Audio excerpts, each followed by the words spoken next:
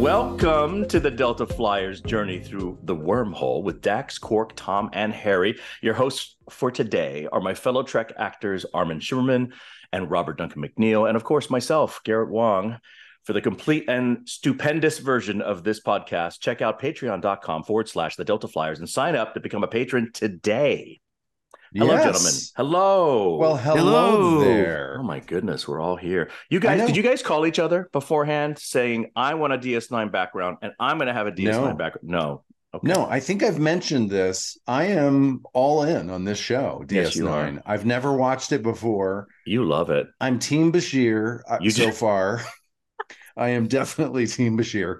But I'm all in. I love the way the characters are, the stories connect and continuous and build in a way that I haven't seen on any of this generation of Star Trek shows. Yeah, so I love it. I'm stoked that you love it. It's happy. Yeah. And I'm very proud that you love it. Thank you very much. There you go. There you go.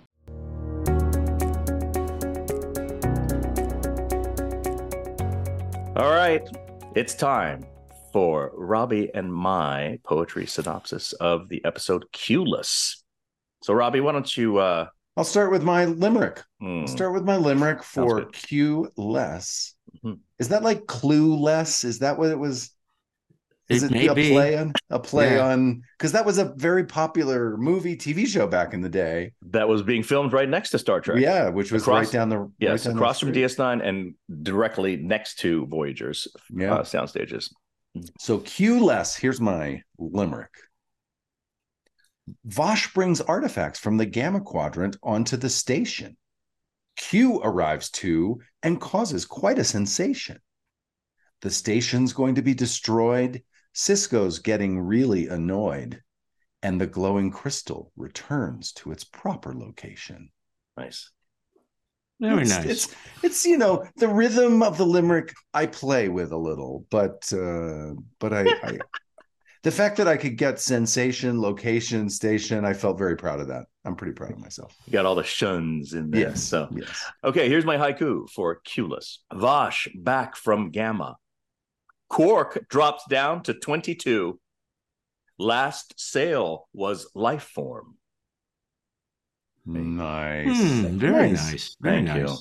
All right, Armin, with your etymology of Q-less, how will you attack this? Not very well. So Q is the 12th letter of the English alphabet and the first letter of my character's name. Nice. So this is really a Quark episode then. It is indeed a Quark episode, although it's certainly a Q and Vosh episode as well. Yes, it is. Yeah. It's a good Quark episode, actually. There's some elements of it that I'm very fond of. And there's one particular thing later on that we'll talk about that is a speech that Q makes that I just find delicious. So. Oh, good. Good. I can't wait. All right, gentlemen, let's dive right into this. This is a story by Hannah Louise Shearer and teleplay by Robert Hewitt Wolf. This episode was directed by Paul Teddy Bear Levin Lynch. How does Paul Lynch direct? I feel like he's directed every episode so far. It seems like it. He's like the Rick Colby. He's like the Rick Colby of DS9. He did in the beginning. He did in the beginning, and then he faded away. Yeah, that sounds like Rick Colby. We had Rick Colby a lot in the beginning, and then he faded away at the very end. So. We had Rick too, and he too faded away. It may be that so many of our actors on our series regulars wanted to become directors that they had to make room for those guys. We had quite a few, and there were the directors from TNG as well, the actor directors. Oh, wow. I will say, as a fellow DGA director of some of those names, I have seen a pattern where a lot of times directors are heroes for a while until they're not. And if there's an episode that for whatever reason was not beloved by the studio or network, it's easy to take that director and go, yep, put them on a list. We're not going to hire them anymore. It's harder to look at the script that the network approved, the studio approved, the producers wrote, and kind of find flaws in that, or to look at casting, a weak actor in this role or something, or, the directors often get the glory when they don't deserve it sometimes. They also are thrown under the bus. So I wouldn't be surprised if Paul Lynch at some point delivered an episode. I'm just guessing that they were like, somebody at the Studio Network or somebody said, oh no, that was not good. Who directed it? Paul Lynch. Okay, no more Paul. That wouldn't surprise me one bit. Okay. Yeah. And to add to that, there's always the possibility that one of the series regulars on a show will say, I don't like him or her. And, Yes. and that's the end of their career on the show. Yep. There you go. Absolutely. The inner workings of Hollywood, ladies Yes. and gentlemen. Okay. Let's start right off in the Replimat. Bashir is tooting his own horn, telling his Bajoran date about how he finished second in his class, salutatorian, due to a trick question on the Starfleet medical oral part of the finals there. So otherwise he would have been valedictorian. So he's just boasting left and right, and she is hanging onto every word coming forth from his mouth, while O'Brien is sitting fairly close. We talk about close talking on Voyager. This is close sitting. O'Brien is sitting fairly close, and he looks on and rolls his eyes during this entire I love him, speech. His background acting, his work in the behind the woman that whatever this woman's name. Did she have a name? I don't think so. I don't think so. She must have been in the script, but certainly she was Bajoran and might have been a Dabo girl. Okay. That would explain her being on the station, but yes, can't tell for sure. Okay. Yeah. All right. I love Miles O'Brien in the background. Yeah. It was awesome. Subtle. It was perfectly timed. The kind of questioning looks. I also loved when Bashir is telling the story and he builds to this climactic moment where he says, I finally found the answer I was looking for, the pericardial membrane. And he's so excited. It made me laugh. It's infectious. And poor Sid, all he ever got was those medical technobabble words. And he memorized them brilliantly. He did a great job. And if I may once again say how wonderful Cullen Meany is as an actor. Yeah, he was so good. Those reaction shots are the hardest to do because when finally the camera's on you and you're doing your close-up, you've heard it before and you have to react as though you're hearing it for the first time. Really lovely work. Yeah, it felt totally spontaneous and authentic. And I agree. I also thought about in this scene, I'm going to talk about me. Turn this into me for a minute. So Bashir's flirting. This is early in your series. He's flirting with another woman. Yes. And all of a sudden I went, oh, Tom Paris. My character was written that way early on. Mm-hmm. But something about Bashir's, he's naive. He's kind of boyish. He's non-threatening. I think it works great with him. I hated the way they did it for my character. My character was like arrogant and slimier. Yes. But I love Bashir doing it. He just seems so innocent, totally the opposite of Tom's approach. For me, the way Sid was, and this is an entomologist speaking, he was very louche, Louche. And it fit him like a glove. He was very good at those sort of things. He was good at many things, but he was very good at being suave and sophisticated. Getting back to the story, before he can finish courting this Bajoran lady, both O'Brien and Bashir are hailed by Sisko to report to Landing Pad 5. Now, that is our next scene. We head to Landing Pad 5. We see Sisko and Kira trying their hardest to make this hatch open. It will not budge.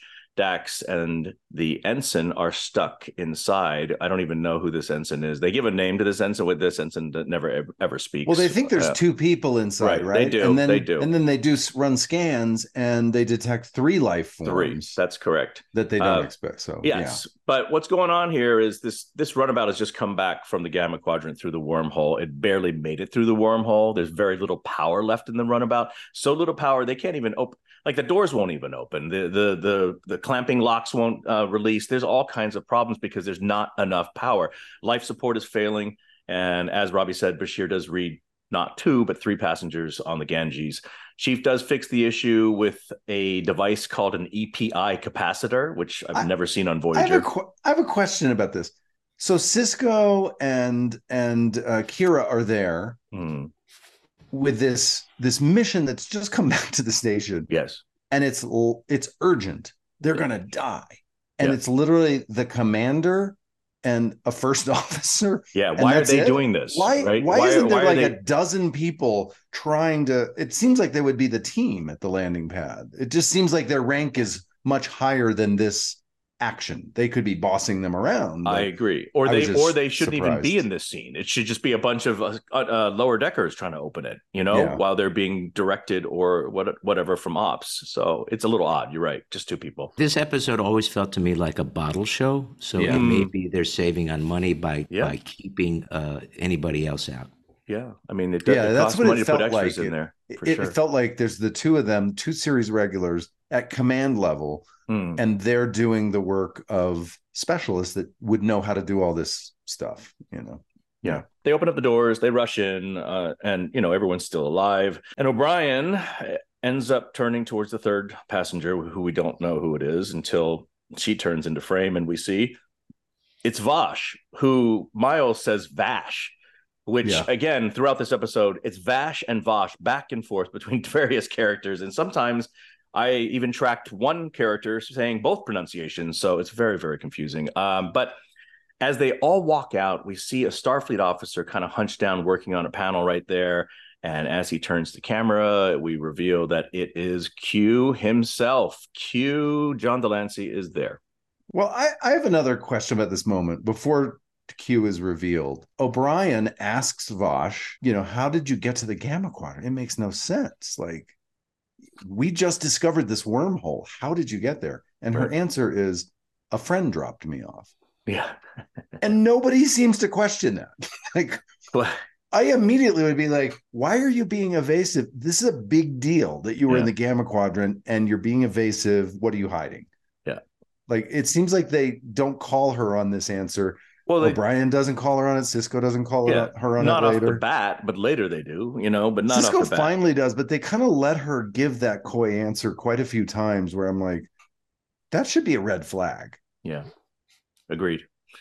We now jump over to the infirmary where Bashir is given Vash. See, I'm saying it wrong now too. Vash.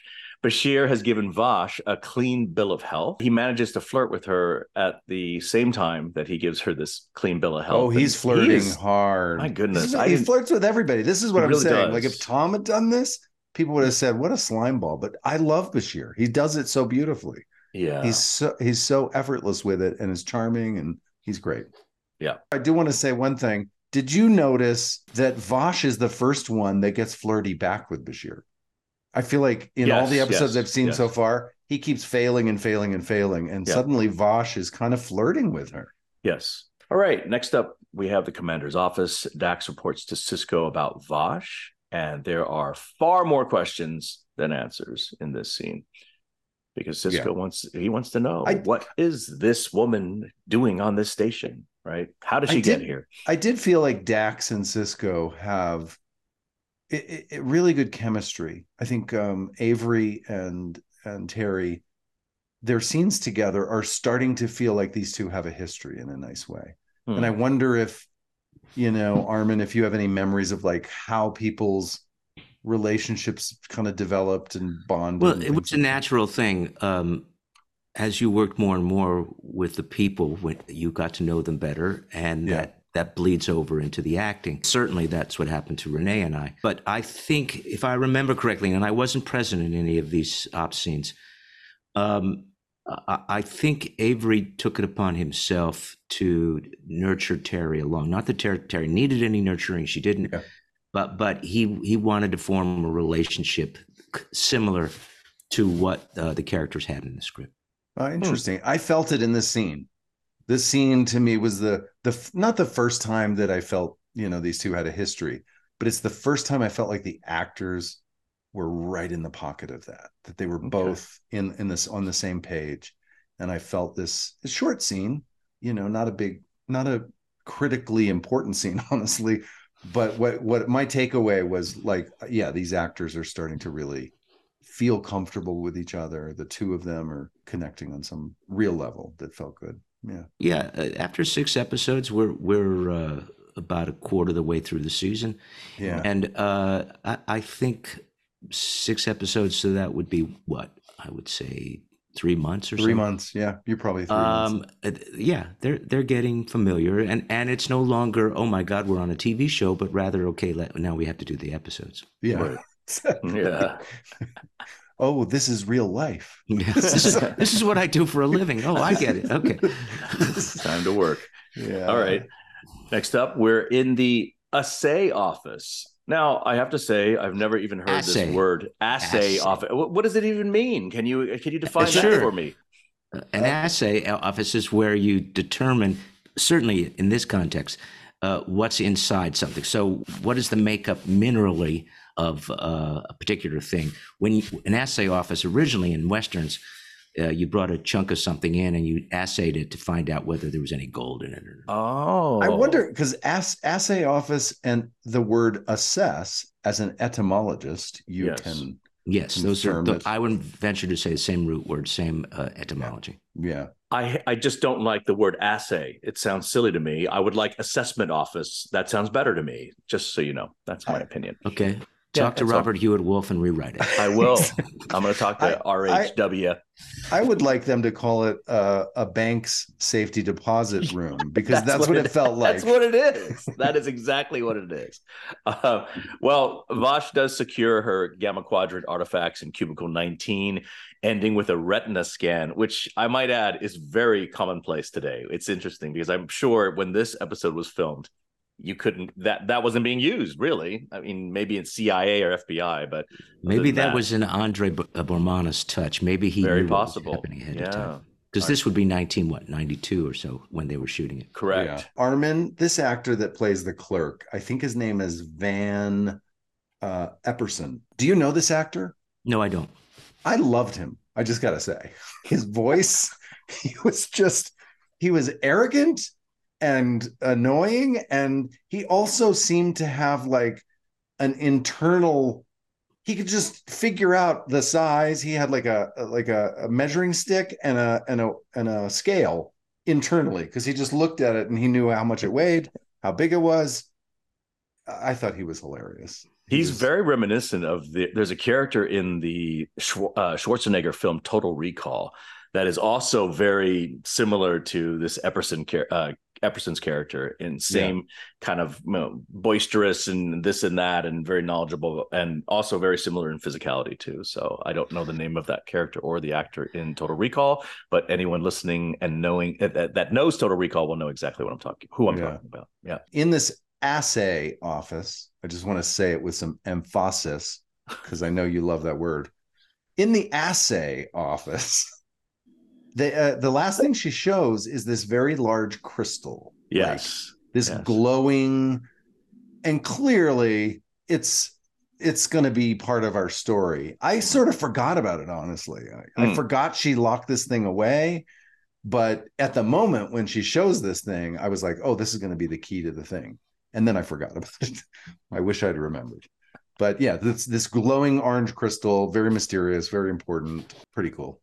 It looked like clear Lego. It was like made of clear Lego to me, with the little light inside. Yeah. You know, It might have been. It might have been. It might have been. Props built some Legos, sprayed some goo on it, and it's a prop.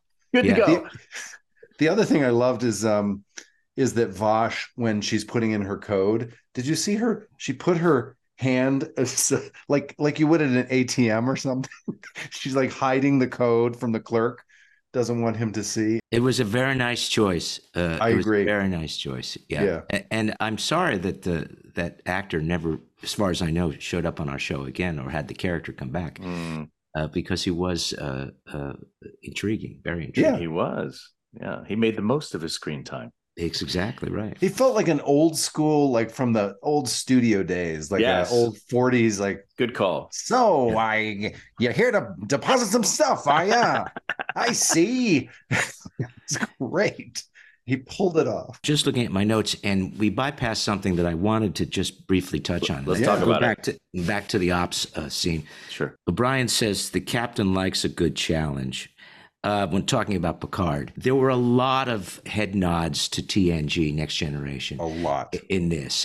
You've got two characters from Next Generation, but there's a lot of references to Next Generation. So O'Brien telling us that Vosh is going, we know that Q is going to be a challenge, but we're also reminded that Vosh is going to be a challenge as well. Mm-hmm. To piggyback off of your comment there, Armin, all of these nods to TNG, and obviously that show was a big hit. They were in season 6 when you guys premiered, I think. Their season 6, your first season, something like that. Mm-hmm. Mm-hmm. Big hit, very successful. The studio and the writers were all aware of that. How did you guys feel with those kind of nods as the new kids? Did you feel like, oh, you don't think we're strong enough to stand on our own? You got to bring Q, you got to, I don't know, I'm making this up, but is that... You're not, well, it's a very good question. I don't know what I thought at the time. Most of these lines that I'm going to be referencing that are the nods weren't necessarily made in my presence, so I didn't necessarily think about it. I read it in the script, certainly, but once having read the script, I then focused on the scenes that I was part of. That's what actors do. But in hindsight, I find it offensive. That's what I'm saying. I find it offensive. I find it... and I'll talk about that more later. It's as though, okay, we're in our 6th episode and already somebody needs, saying that our show needs help. Now, we understood that even by that point that people were not watching us to the extent that they were watching, that they had watched Next Generation. But there's just too many nods, and I do want to talk about this in a particular scene in Ops later on. Yeah, I felt that a little bit as well. I felt like, why do they need to lean on the other show so early? I'm in this show. I love these characters. I'm all in. I've said it a million times, but I'm all in. You don't need to bring, and I love John Delancey. I think Vosh is a very interesting character. This archaeologist, explorer, very kind of Raiders of the Lost Ark vibe. Indiana Jones. Yeah. Indiana Jones. I get all of that. But you didn't need to do that. Like, I want to get to know Quark better. I want to get to know Odo. I want to see more scenes with Dax and Sisko because I'm seeing the bonding happening. Give me more of that. I don't want to give anything away, but I think it's the fault of this episode. I think it's a major fault that the episode really doesn't start until Act 4. Yeah. Yeah. Okay. All right. Well, thank you for sharing that comment, because I felt the same way with the TNG influence. It was already starting to feel like, yeah. All right. So she says that she's going to pick up her items the next day, and then she's going to head off on a transport that she has scheduled. She exits. As she's exiting the assay office, she runs into Sisko, who helps carry her bag, which to me looks like a canvas bag that a postal service worker in our current day would use, which really kind of, it bummed me out, because I thought, why doesn't she have a futuristic looking bag? Like, why is she lugging that thing around? I think it was the Indiana Jones of it all. Is that what you think? I think it was. Okay. Yeah, I was trying to be archaeologist, vintage, vintage, old school. I'll go with that. They're in the promenade as they have a walk and talk, and Sisko tells her that the Daystrom Institute really wants to interview her regarding her Gamma Quadrant experience. And this another nod to Next Generation. The Daystrom. There you go. The Daystrom Institute. Oh, yes. I didn't catch that, but it would have bugged me if I knew that was a reference. But now it bugs me. Okay, continuing. This amuses Vosh, since her membership to the Institute's Archaeological Council was suspended twice. But Vosh, in the end, takes up Sisko's offer of helping her return to Earth and meet up with the Daystrom Institute people. One thing in that scene I just do want to mention, I think it's important. She walks by Quark's, and Quark notices, and you can tell that it's triggering a thought for him. So he's going to do something with noticing Vosh. The wheels are turning, is what you're saying at that point. Yeah. Okay. We are now in the runabout Ganges interior. O'Brien has checked all the systems, and he can't find anything out of order. He has no idea why the power was drained. So at this point, they just need to recharge the runabout, and everything will be fine. So as O'Brien exits with Sisko from the Ganges, they walk through the airlock, and Sisko starts to ask O'Brien about Vosh. The chief doesn't know much, but he volunteers what he knows. Picard met Vosh at Risa, and they started a relationship. Is Risa Risa's the pleasure planet? The pleasure planet, correct. Yeah. Okay. Yeah. The power in the station drops for a quick second and powers back up. But as they're walking through the corridor, this is where that line came up, Armin, about thank the you. captain's a challenge, or, likes a challenge. That's exactly the point. It's O'Brien to Sisko as they exit the Ganges and the airlock, and now they're in the corridor where that line happens. So thank you. Yeah. So now we're in ops, and Sisko asks for a status report. Dax says it was a broad spectrum power drain, and she asked O'Brien if he's reading any graviton flux around the transfer systems. O'Brien surprisingly says, yes. How do you even know that, Dax? And she says, well, that's exactly what happened to us when we were on the runabout, when we lost power. Exactly the same system, the same systems, the same graviton flux, everything. I will say that, again, I'm noticing Dax is the smarty. She seems to often, right? Yeah, she should be. She's the science That's officer. the character. Yeah. But she's always, and I love this. I love that at the time it was a bit of countercasting. I would judge that, hey, we're going to have this science officer, the smarty, the one that often comes up with solutions, but we're not going to go for the nerdier type of actress. We're going to go for someone who was a model, a fashion model. We're going to countercast or something. I give her credit. I give them credit for thinking outside of the box and not just going with a character type who's going to be, just the brainy, nerdy kind of character, because she does solve a lot of, so far in these episodes, she's often coming up with the perfect question, the perfect connection at the right time. So. Well, she's not only the science officer, but she's arguably the oldest person on the in the cast. Yeah, the most experience. So she has experience. She has experience of life as well to draw upon. Yeah. Now we are in the corridor of the living quarters. O'Brien escorts Vash to her quarters, which used to be Cardassian living quarters. And right before she enters her quarters, she does ask about Jean-Luc and mentions that maybe she should look him up. So there's another reference right there to TNG with Jean-Luc Picard's name. Now we're in the interior of Vash's quarters, and the bed doesn't look so bad because O'Brien was talking about how Cardassian mattresses are horrible, but looks fine. And she starts unpacking her bag. As she's unpacking, Q appears and tries to convince her to leave with him so that he can continue to show her all the sights and sounds of the universe. And the funny part about this scene, I felt, was that he keeps repacking her bag for her. It ends up back on her shoulder. And then she starts unpacking. And this just continues where she gets more and more frustrated. I had a couple of quick thoughts in this scene. When she first walks in, she's looking at this giant sculpture. Do you remember that? It's sitting on like a table. And at first I was like, why is she so interested in the sculpture? And then I thought later on in the episode, was that Odo? Or was that doesn't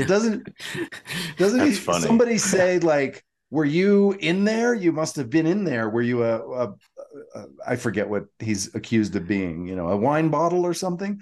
Yeah. But I think he was the sculpture. That was the point of her. Like, no, I think you're seeing too much. Okay. First of all, where is Odo in this episode? But that's neither here nor there. I thought when she looked at the artifact was that as an archaeologist, she was looking to see if it had any value. And I thought that was a good choice by Jennifer to evaluate things as she came across them. Yeah. That's what she does as an archaeologist. Yeah. And I don't think she's even met Odo yet. So I don't even think she knows that he's a shapeshifter. Yeah, maybe I was just trying to put too much. I was like, what is that? That's part of the mystery. I'm so used to like but that puts together the idea in my head that Odo could be in any female person's room gawking at them while they're doing The other thing I was going to say about this scene, it's a very long scene. Very long. And I felt a little bit, I didn't particularly like the staging or the direction in this scene. I feel like there were a lot of moments that were missed in performance of the comedy of it all. And I felt like the busy work was just too busy for me. It would have been fine for them just to sit and talk and listen and react more authentically. It felt a little over busy to me. And because it was so long, if I may, it's a credit to my good friend, our good friend, John Delancey. John has the talent to rat-a-tat-tat his lines out at a very quick pace. Yeah. And why I'm applauding him for this, because I don't think it's a deep, dark secret. John has a problem memorizing lines. And so his ability to not only memorize, but his ability to spit them out at a rapid speed is to be applauded, considering how difficult it is for him to memorize. I did not know that he had issues with memorizing lines. That's new information for me. Wow. I think John is pretty open about this. Yeah. So I'm not giving anything away. Okay. But you'd never guess it. I agree with you. The way that he seems so confident with the words and is rattling them off, as you said, you'd never guess it. It's perhaps the Juilliard training that he had. Who knows? Yes. Yeah. Yes. So Q is basically trying to cajole her, trying to get her to come along with him to partner up, basically. And she's not having any of it. And so he finally relents and asks her, where would she like to explore? And she says she doesn't want to go anywhere with him. And then he asked her, well, what do you really want? And she says, I want you out of my life. And I want the life back that I had before I met you. As they continue to bicker, the doorbell rings, and it's Quark.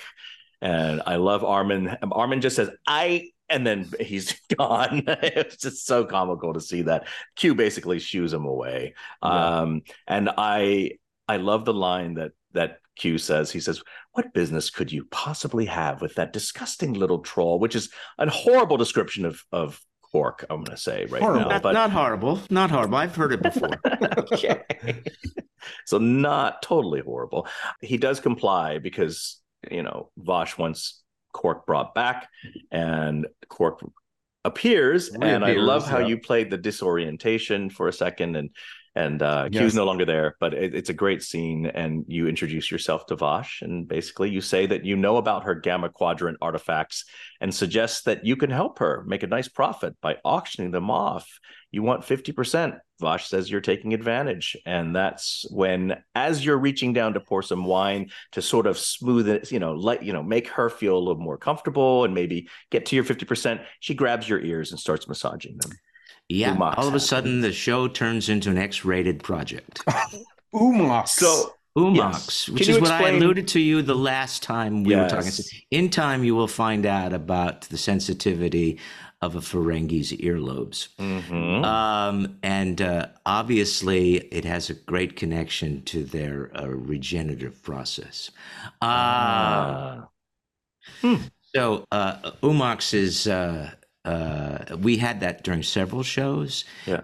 And if I may take credit for the fact that I'm behaving as though this is the greatest sensation in the world, and understandably everyone can understand that it's just a piece of rubber attached to my head, which I cannot feel anything at all. Yeah. I can't feel her fingers. I don't even know when she's rubbing, really. Right. And the sound that you hear, the crackling of the cartilage, that's all put in post, because there's no sound. There's no sound. It's just someone fondling the Halloween mask. Yeah, prosthetic. Yeah. How did you time that out then? You knew you had to react in timing with the touch. Did you? I don't remember timing it out. I only remember that it was a fortuitous reaction. So everything worked exactly as it should. But could I feel anything? No. Not a thing. Okay, so she grabs her ears and starts massaging them, performing his ears. Yeah, his ears, excuse me. She grabs his ears and starts massaging them, and he melts instantly and says she performs good Umox. Umox. Yes. He keeps lowering the percentage until she finally accepts the offer at 22%. What is the agreed upon result? It's 22% and keep going. That was the keep going. What does she immediately do? She stops. So she broke the contract already. Yeah, she broke the contract. I noticed that. She sees you to the door, and as soon as you're gone, as Quark is gone, Q reappears, but is quickly interrupted by yet another door chime. Guess who? It's Bashir, who has come to pay Vosh a visit. This is the longest scene in Star Trek history. It goes on and on and on. It has nothing to do with our show. No. Nothing to do with our show. It doesn't promote the plot any. It's just a tip of the hat to Next Generation. Yeah. Mm-hmm. Yeah. Mm-hmm. I agree with you. Yeah. I didn't love that. No. Yeah. Well, Bashir's there to continue flirting and to ask her to dinner. She agrees to meet him in about 20 minutes when she can get herself prepared for dinner, and Q reappears. and she dismisses him. Get out of here.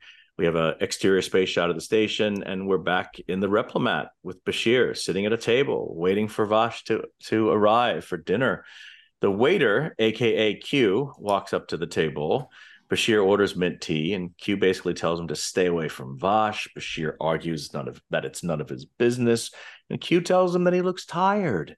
Bashir says he feels fine, but then Q yawns, which then causes Bashir to do the same. Now Bashir is exhausted and leaves to go take a nap. A very funny scene. I love his exit, the physical comedy that Sid can play when he was walking backwards and kind of stumbling. And it's just, he's really funny. Did you catch, Robbie, that little under the breath comment from Q when he says, Bashir goes, I think I'm going to go lie down for a minute. And then Q goes, hopefully by yourself for a change. So saying that he's lied down with many alien. He's a lover. Person. Bashir's a lover. He really is a lover. Okay. So that doesn't bother you at all, right? You're okay with him saying that. Okay. Compared to the Umak scene, I think it's easy.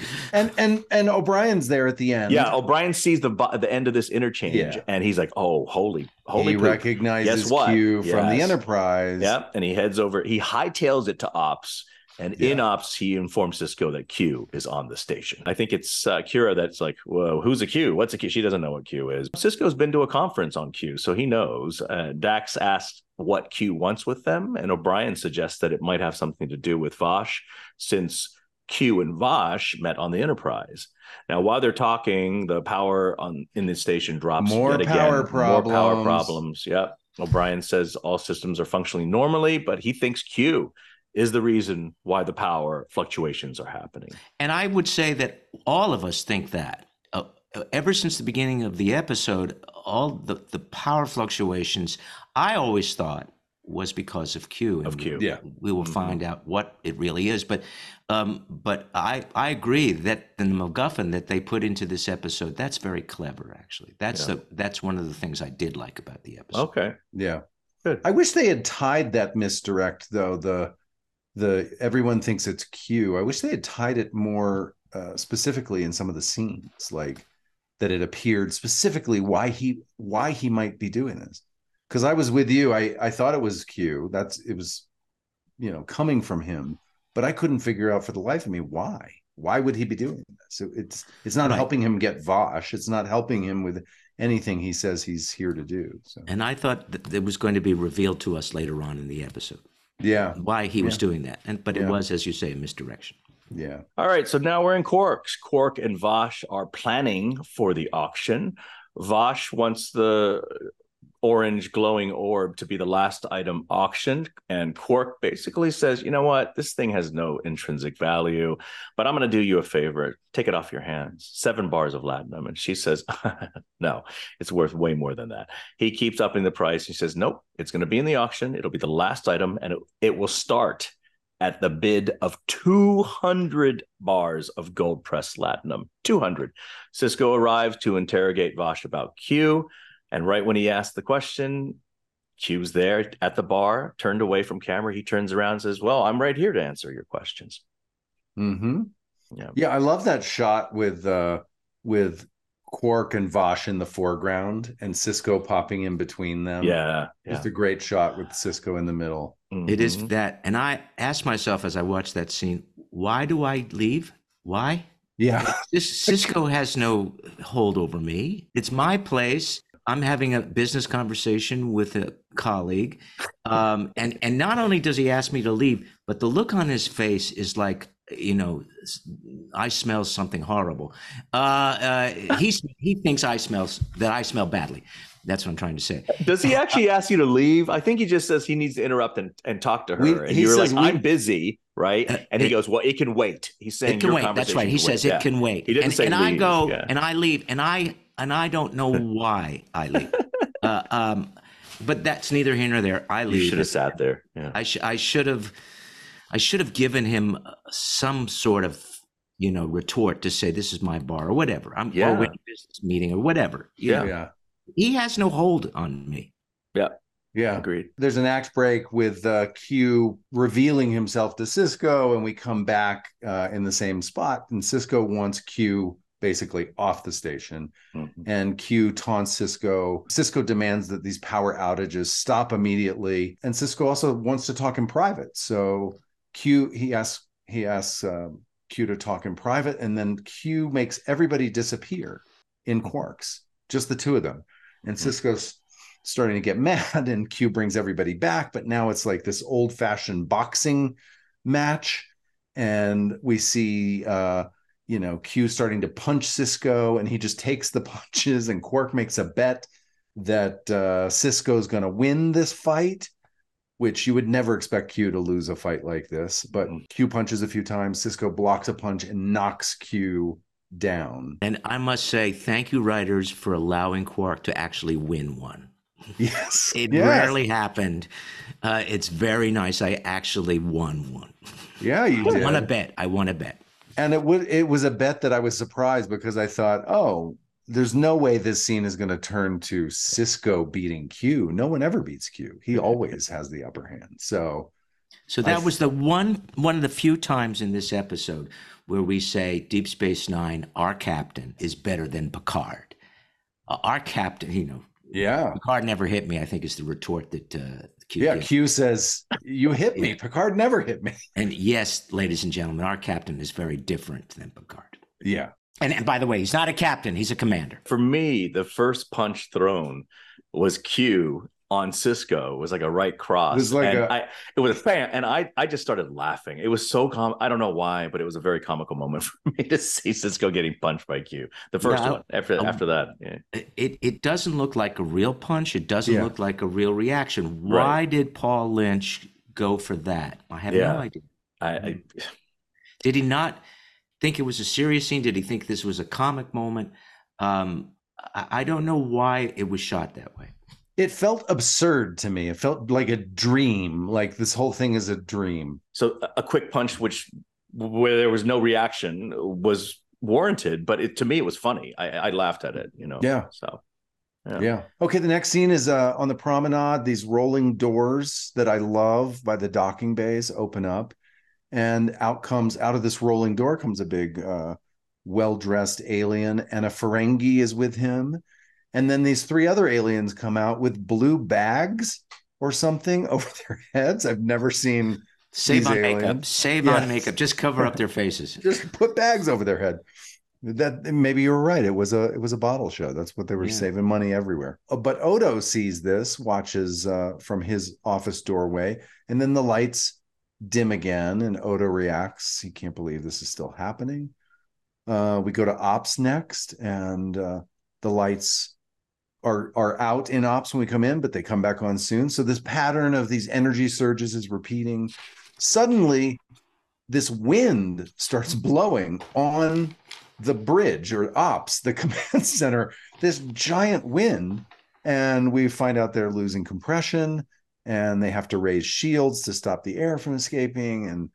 And they assess that there's damage. The damage includes one hull breach and multiple hull fractures. So this wind bit, it felt underwhelming to me. It felt like they had a big Ritter fan.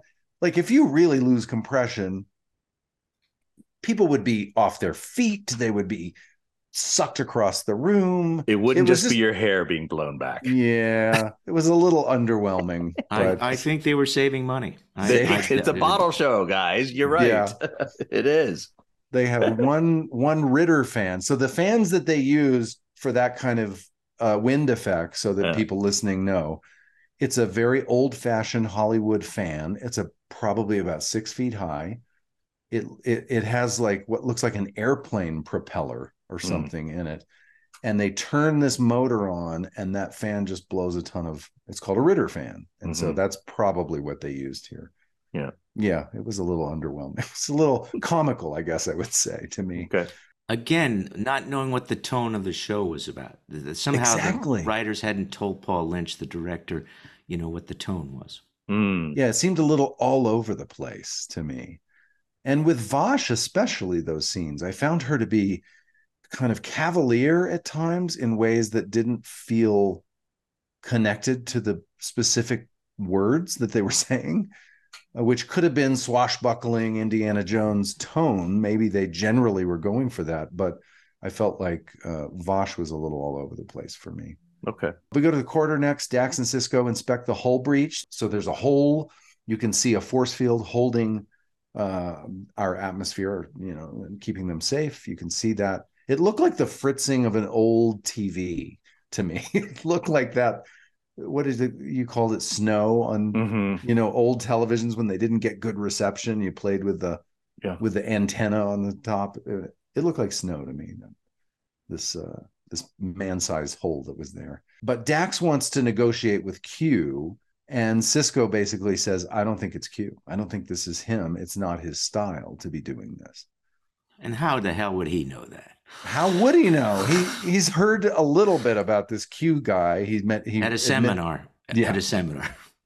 Yeah, what his style is. Unless the whole seminar was about Q's style, then maybe, yeah. To me, it's just hilarious that he went to this seminar, like he went to Vegas, and like every industry in the world goes to Vegas and has a convention. They had a Q convention to discuss Q. Very funny. Yeah. We go to the security office next, and Odo and Quark are there. Odo lets Quark know that he is aware of this auction. Totally legal auction. Totally legal auction. And this is where Quark thinks he was a wine bottle, or how did you know, unless you were hiding out in the room when we negotiated this? No privacy from this man whatsoever. For your umlaut or whatever. What is Umox. Did you call it umlaut? An umlaut's a different thing, but it was, yeah. It's what goes over the umox. Umox is an O with the umlaut over it. There you go. Yeah. But Quark thought maybe he was the wine bottle. Odo thinks that, and this is a great speech, and I wonder if this is the speech you were talking about. This speech about Odo talking about material possessions, and he basically thinks they're worthless, and he doesn't get why everybody spends so much energy collecting possessions. Right. And then Quark makes an offer of a few things Odo might desire, but nothing interests him until the very last thing Quark offers is a latinum-plated bucket to sleep in. And Renee... That gives him pause. That actually gives him for pause. A second, and then he's like, nah. Because it is his only possession. That's it, right? It's his only... He has a bucket that he sleeps in to regenerate in. Yeah. So it's his only possession. And if I may go back one half a step... Yeah. One of the things I've loved about Star Trek all through my life is occasionally they write these wonderful speeches given by aliens. It started with Spock talking about humans, and then was passed on to others in Deep Space Nine, and I'm sure they did it on your show as well, where an alien is able to make judgments, to give an overall critique of human behavior, so that the audience can go, you know what? Yes, we do that. We do that. Yeah. I love that when it happens on the show. And this is one of those occasions. They gave this kind of speech to an alien, to Odo, to make. And he's not talking so much about the people on the station. I think the writers are talking about humanity in general. Yeah. Yes. Agreed. Yeah. And it's a great sentiment. It's a great sentiment of all the time we spend collecting things. And none of it really matters ultimately. It's a great sentiment. Yeah, it's a great sentiment. I don't know that Quark would agree. No, he wouldn't. No. Acquisition, after all, is the highlight of their ethos of acquiring things. So yes, he wouldn't agree, but it wasn't really meant for Quark. It was meant for the audience. Yeah, right. Yeah, great. We go to the promenade next. Vosh exits the assay office with her sack of items to auction. And Q tries to convince her to stick with him again, but she says, no, it's over. He tells her, actually, that the galaxy can be very dangerous. And if she doesn't have him to protect her, she could get hurt. And he slowly starts changing her appearance. So first, her hair starts falling out. She's going bald or getting aging. She gets boils on her face. Until finally she's so old and frail that she's on the ground with, bald, no hair and boils. He tells her at the end, just think about it. And then he's gone and she returns back to normal. That was a lot of makeup changes. Oh my gosh. For a very short scene to me. Which made up for the fact of those guys who had no faces, who were covered with cloth. Yes, that was the the makeup time and budget. money that they saved on that, they put it into hers. Yeah. I feel like he could have just jumped to the end. Like, I don't know. And then they could have used that money for the other makeup looks on her for some blue bagged aliens having a face. Or two fans in Ops. Yes, or two Ritter fans in Ops. We have a station log. The station's power is continuing to be drained, Sisko says. And now the episode starts for me. Yes. Now we say, oh, this is the problem. This is the problem. The danger. This is the conflict that needs to be resolved. Right. Yeah. Yes, absolutely. Sisko says at this rate, our life support systems will fail in 14 hours. That's bad news. That's the whole station's life support going out. They're in trouble. We go to Ops. The team is trying to figure out how to stay safe with all this power drained. Q appears. He tells them that Vash is much more dangerous than he is. That's basically his news. Knowing the end of the episode, another good misdirection. We tend not to believe Q, but in this case, he's absolutely right. But for not the reason that we all think he is. Yeah. Right. And again, by this point, I had forgotten about the bank safety deposit room. Or the assay office. Assay office. Yes. I had forgotten about that. So I'm not down that track. So the ending is a big surprise to me because I've completely spaced out. Next, we go to Quarks, and Quark shows a small-mouthed alien. I just noticed this alien had the tiniest little square opening for a mouth, which was very rare that we saw that kind of makeup where the mouth... because the actor can't eat if you do. Exactly. Very small-mouthed alien is looking at some auction items. The alien says that these better be real and authentic, and then he leaves. Quark's very happy. He tells Vash they make a great team. They should partner up. She says she's done with sleeping in tents and going on these adventures looking for archaeological objects. She just wants her money, and she wants to go back to Earth and have a quiet life. And then there's this big ship shake. I keep calling it a ship shake, but it's not a ship. It's a station. There's a station shake. Yes. I know this is going to be hard for me to get off of the mindset of bridge, ship shake. You have a docking bay, not a shuttle bay. It was hard for millions of people who watched our show to get over that as well. Interesting. It took several decades for people to get over that. Yeah. We were not a ship. We were a station. We weren't wagon train. We were Gunsmoke. Yeah. Yeah. Perfect analogy. Yeah. Big station shake. I got it right. We go to Ops, and we learn the graviton field is increasing, and Dax's plan won't be ready for another 7 or 8 minutes. So her plan to use these, what were they called? Tritium levels, right? Tritium levels. Yeah. It's not going to be ready for 7 or 8 minutes, and the ship is being suddenly pulled out of positions. They try their thrusters, which, Armin, you didn't remember that you had thrusters until you rewatched the show. But they try their thrusters, and that doesn't work, and they're heading straight towards the wormhole. I love that space shot where we see those thrusters come on, those around the ring, and we see it's trying to push the station in one direction, but it's being tractored, I guess, or they don't use that word tractored, but it feels like it's being pulled or drawn in the opposite direction. And it's being drawn towards the wormhole. Bad news. Now we finally get to our auction. We're at Quarks. The auction that we've all been waiting for is finally happening. I love the opening of this where Vash is starting to give this academic history lesson about these objects, and Quark's like, wait, no, what are you doing? Stop. Yeah. And he simply gets up and says, this thing is rare, it's beautiful, and it's a Gamma Quadrant original, and that gets everybody excited. Yeah. So Quark knows how to run an auction. Yeah, it was very funny.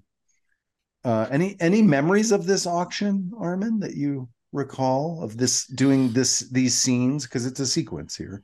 No. No memories. No memories. Yeah. Okay. Isn't that amazing? Like all of us, Garrett and I had the same experience as we watched Voyager. There were scenes I did not remember. There were episodes. Yeah, that we didn't remember filming, Armin. We were like, what? When did this even happen? Like we had no recollection that scene even existed until we watched the show. So I have had that experience over the course of the years. Kitty tends to watch Deep Space Nine on occasion, and I'll walk into the room and I'll look and go, I don't remember that scene at all. It's So yes, crazy. I totally agree with him. Now this scene I do remember. I do Yeah. remember doing it. Yeah. I remember having a good time with Jennifer, but Nothing don't specific. nothing You just specific. have kind of a Yeah, just a vague memory of doing it. I think it may have been one of the first times where I wasn't doing anything nefarious. I was simply Mhm. doing what any businessman would do. Right. You know, and I was grateful for that at that moment. Mhm. That's just the sort of vague memory that I have. Mhm. Nice. Okay, so we go back to ops. The auction has started. It's in progress. We go back.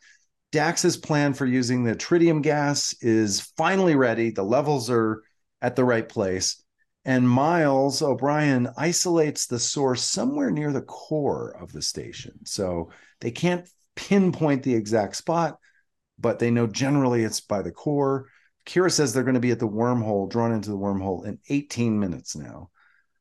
And Sisko in the scene just can't figure out who would pull them into this wormhole. So the stakes are escalating here, but they are getting a little warm about where this is coming from. But the stakes are super high because O'Brien at this point gives the audience the knowledge that this station will not survive the wormhole journey. Yes. It's going to break into a billion pieces. So this is the end of everybody if this happens. This is where that explicitly is said. Like, Yes. we have 18 minutes. We're going to be drawn into this wormhole and we will be, crushed. So no one will survive. Right. So that's bad. Yeah. That's very bad. Very bad. We go back to the auction. The auction continues. Q is there now, sitting in the back. As sales go on, Q interrupts and informs them that they're all going to die, basically, that the station is hurtling towards their doom. And then Vash starts to panic a bit. She goes to Q, blames him, which is what we all did. We all thought this was Q. Yeah. But he says, nope, it's not me. And he says, look, if you'll just agree to stay with me, come back and, do this thing we've been doing together, I'll save you. And she declines. I love how Quark tries to calm down all the auction attendees by saying everything's under control, free drinks for everyone, free use of the holosuites at the conclusion of the auction. He's he's a businessman. Yet after it's over. Businessman and trying to control things. Yeah. I do remember liking doing that. Yeah. Okay, here's a question for you, Armin. At the very end of this scene, Quark says, "Sold to my cousin Stoll for 105 bars of gold pressed platinum." Right. Now, the shot on your cousin, he's missing his front teeth, and he sticks his tongue out. He does this it's sort of like a Hannibal Lecter kind of a thing where it's creepy. Anyway, any comments on that? You guys didn't have to, but those of us who played aliens, we learned over a period of time, and easier for us who had done it a number of times as opposed to those who were just thrown into makeup, is to stop playing being an alien. Don't be an alien. Michael Westmore takes care of that. Right. You don't have to play an alien. And I think that's what was happening there. Was this actor wanted to show you that he was an alien and did some alien-like behavior. Okay. What we all learned relatively quickly was don't have to do that. The makeup is enough. The makeup says it all. We don't need to add to that. Don't gild the lily. There you go. Okay. This scene reminded me a bit of like a Titanic moment, I have to say. Like from the feature film? Just when Q says, you're all hurtling toward your doom, but keep playing the music. The band must play on. Yeah, the band must play on. And nobody pays attention to him. Nobody says, really? Except for Vash. It's kind of wonderful that here's this God telling you the truth. And it's Nobody's like Cassandra, for those of you who are familiar with Greek mythology. Because Cassandra knew the truth, but nobody believed her. Mm-hmm. And here a Q is telling you the truth, and nobody's paying any attention. No. Well, there's cool objects in front of them. Right. Mm-hmm. They have to, put all their energy, as Odo said, that matters more than anything. If they can own, more objects. We go to ops. Dax comes up with a plan.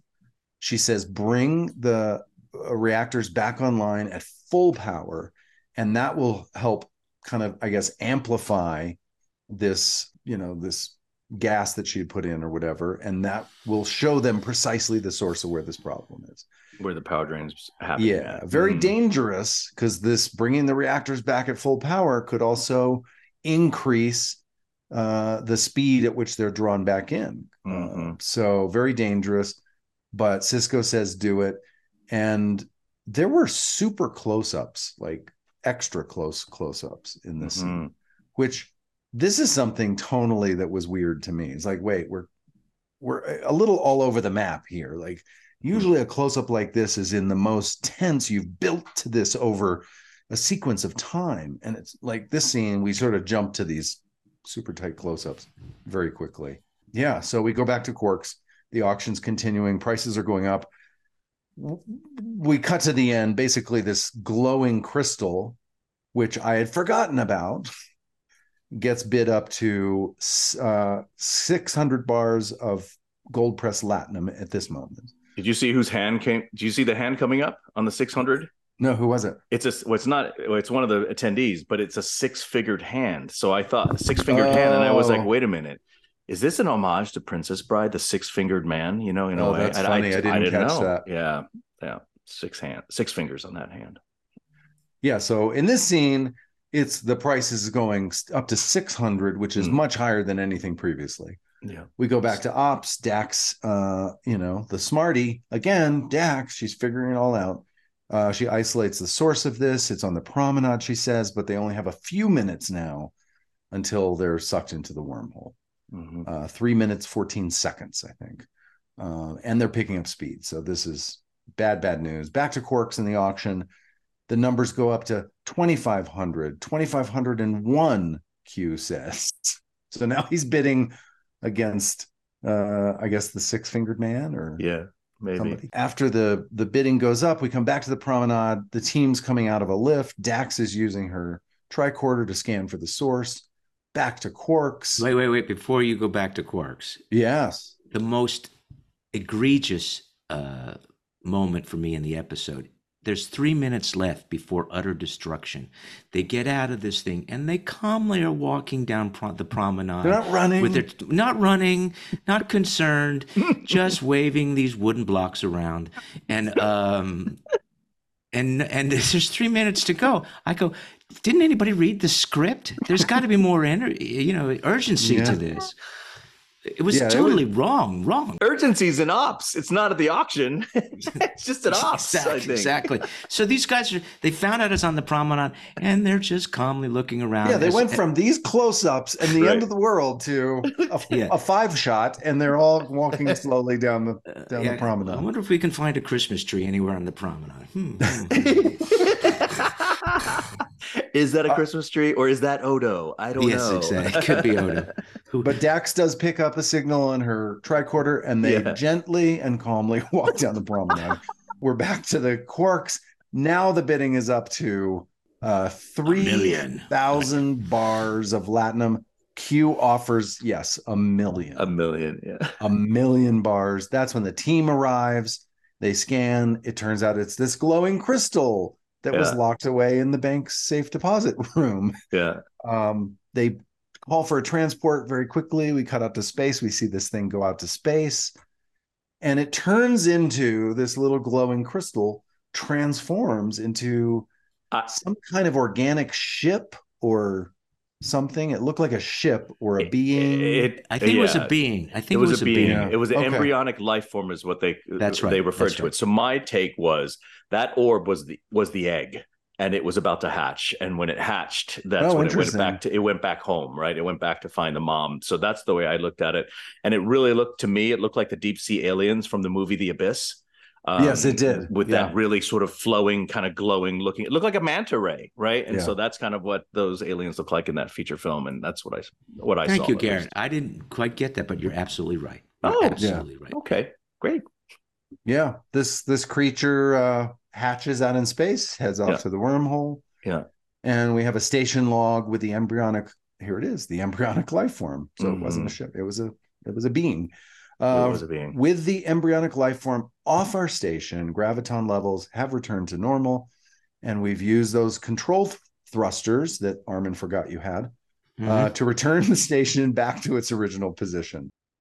Armin, I want to commend you for the scene, the last part of the auction there, because you really played that well in terms of when it got to 1 million, like you could just see that you were so pleased with the result of that. Dreams come like true. every time yeah. that thing went higher, you I played could the see, stake. I could Oh, see acquiring a moon You- sometime very soon. Very Yes, soon. you were about to be the ruler of your very own moon, and yes, Exactly, exactly. exactly. It was delicious watching you do Thank that. you. So, Thank you. yes. You know, we're going to die a million bars of Latin. I'm reminded of the Jack Benny quote, which is your money or your life. And Benny says, I'm thinking about it. I'm thinking about it. There you go. Our final scene here is back in Quark's, where Quark's trying to convince Vosh that her life back on Earth is just going to, at the Daystrom Institute, is just going to be super boring. He tries to tempt her with some rumors of some ruins that she could explore, but she declines. Then Q appears, and he tries one last time to have her stay with him, but she's determined to go home. He says that he'll miss what she gave him, which was seeing things through her eyes, her wonder, her curiosity. Mm-hmm. And then he disappears. And the little tag at the end, Vosh goes back to Quark and asks, what's the quickest way to Tataris 5? She's just too curious. She's an explorer. She's an adventurer. Now that she's gotten Q off of her tail, she goes back. It seems like she's going to go back to exploring and being an archaeologist. Robbie, you didn't make a note about close talking with Q and Vosh at the end there? My gosh, they were close. Were they close talking? His face was in her hair practically. It was like, good Lord, just the way that was angled. It was, to me, it was like way too close. Classic Star Trek close talking. I don't see it in other shows like this franchise. No. In this era of Trek, it was and maybe that was a Marvin Rush thing. Maybe he would encourage actors to sort of. It might also be, if I remember correctly, and you guys would know better, that if you're at the end of the day and there's really no time left and you have a lot of shot, you can do it, one behind the other, so that we don't have to have two setups for two people's reaction shots. So you can just do it in one. It's a time saver for sure. Yeah. But it looks awkward as hell, though, I think. So. It does. Sometimes it works, but often it doesn't. And, it's two people standing right next to each other, leaning in really close in ways that human beings just would never do in a million years. Yeah. And Bashir enters and he's yawning and he asks, what did he miss? He just woke up. He just woke up. I had forgotten about my favorite Bashir, but he's been sleeping. Quark put him to sleep. I actually don't think he's been sleeping. Knowing Sid, I'm quite sure he was in his trailer playing video games. I'm quite sure that's what was happening. Oh, wow. New knowledge. Yeah, but Dax just smiles. And that is the end of our Q-less episode. Voila. If I may, there's a scene in Ops where Q is addressing Sisko, Kira, O'Brien, and he says, Q says to Sisko, you've got a motley crew here. And then says to him something like, this Picard would never put up with this. I guess this is why you don't have your own starship. And then he talks to Kira and she says something defiant to him. And he calls her, some sort of misogynistic citation of some sort. And then he turns to O'Brien and says, oh, yes, you were one of the little people, which was a double insult as far as I was concerned. These are all insults, and which is a double insult. One, he's accusing Cullum of being from the lower decks, if we may make that analogy. And two, we all know that Cullum is Irish and the little people is a reference to the leprechauns.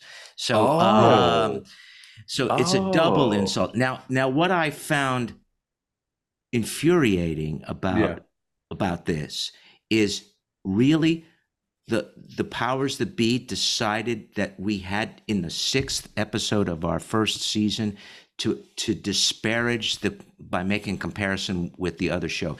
I don't know about your show, but our show always lived in the shadow of Next Generation. And this particular sequence of speeches by Q is indicative of what we were all frightened of, that we would, when compared between the other of the two shows, we would come out lacking. Mm-hmm. And yes, they put it in the mouth of Q, so you can't take it too seriously. I found that particular addition in the script insulting. Wow. That totally makes sense. I didn't put it in the context that you just did. So to me, it was just typical Q being rude and offensive. But at that time, we were suffering a lack of audience. This seemed to be addressing that, in my mind anyway. So I may have been the only person thinking that. Perhaps no one else was, but that's the way I saw it. Okay. Interesting. Yeah. Offensive for you, definitely, when you're watching Offensive. that. Yeah.